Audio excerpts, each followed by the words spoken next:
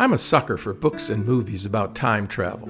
The Time Machine by H.G. Wells, The DeLorean in Back to the Future, and any Star Trek episode in which the crew of the Starship Enterprise travels back to the 20th century. I love them all. But over the years, I've learned a few important things about time travel.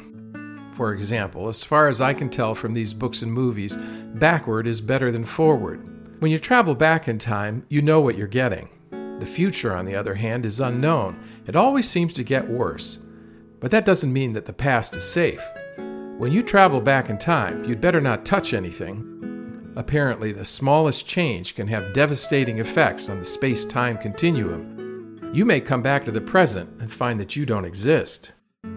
In real life, of course, time travel is impossible. But that doesn't mean that I have no interest in the past or the future. The truth is, I'm often preoccupied with both. Sometimes it's because I'm thinking about the past, trying to understand what I've experienced and how it affects my life. Just as often, I'm concerned about the future. Maybe it's because I'm looking forward to what comes next. More often, it's because I'm worried about it. What gets lost in all of this is the present.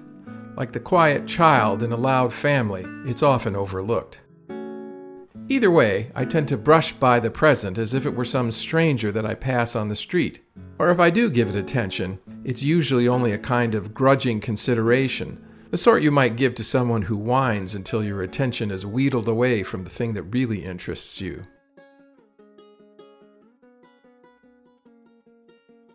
I have been scattered in times I do not understand, St. Augustine complained. He saw his life as one that stretched in many directions at once. Like Augustine, our minds too are scattered in time, so that our interests range far beyond the present. At one moment we peer intently into the past, hoping for the mists to clear and longing to catch a glimpse of a present that has disappeared from view. In the next, we skip far ahead, hoping to scout out the future and stake a certain claim. Unfortunately, the beauty and the value of the present is often lost. We're here in body, but not in mind. We are only half-hearted in our attention, and sometimes in our service. To someone whose interest is chiefly on the future, the present is only a way station. Its primary function is to serve as a staging ground for what comes next. For the person whose focus is mostly on the past, the present is a cemetery filled with monuments to the glory days that will never come again, or with a painful record of injuries and slights that we've suffered. I want to propose an alternative. I call it practicing the present. Practicing the present is more than the habit of slowing down and making ourselves aware of what's going on in the moment. It's a way of locating ourselves in the world. It's a way of seeing. Practicing the present is the habit of reining in our wandering mind and concentrating our attention on the here and now. This means, first of all, taking stock of things as they really are. What is the real landscape of my life? What do things really look like? We're doing more than assessing. We're trying to orient ourselves to reality. Those who dwell on the past and future are often living in a fantasy world. But God is at work in the real world. As we take stock of things as they really are, we do so with an awareness that God is truly present, no matter how mundane or how bleak the circumstances appear. Those who practice the present believe that God dwells in the midst of the muck and the mire of daily life. Practicing the present doesn't ignore the future or the past, but it does view both with a measure of sanctified skepticism. The future and the past can both be an unhealthy refuge for those who are disappointed with the present. Practicing the present also demands that we rein in, as much as we're able, our ambition and our anxiety. Both are common to human experience, and each, in their own way, can blind us to the reality of God's presence. Ambition and anxiety can both cause us to forget the one who has numbered the hairs of our head and who is really responsible for the effectiveness of what we do for Jesus. A few years ago, I was diagnosed with cancer. I was shattered by the news. I felt betrayed, not so much by God, but by my own body.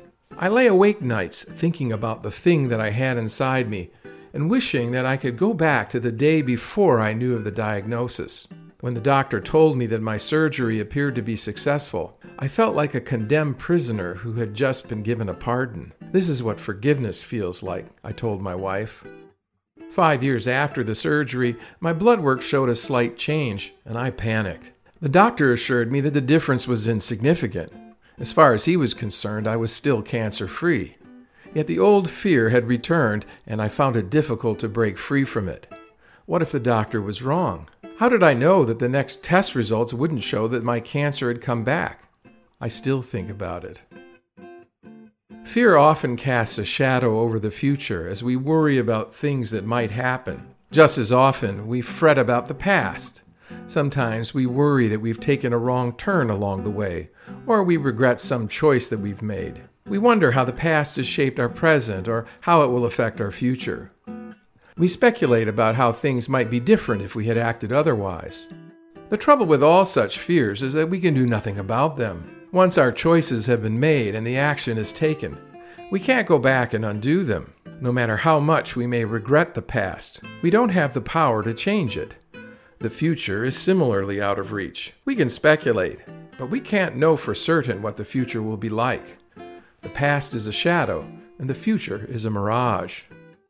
In one sense, we can't help practicing the present. We have no other temporal framework in which to live. Time travel really is only the stuff of science fiction. We may remember the past, but we cannot return to it. We may place our hope in the future or dread its approach, but we can't suddenly transport ourselves there. The truth is, the present is the only context available to us for living our lives. So we may as well learn how to practice the present.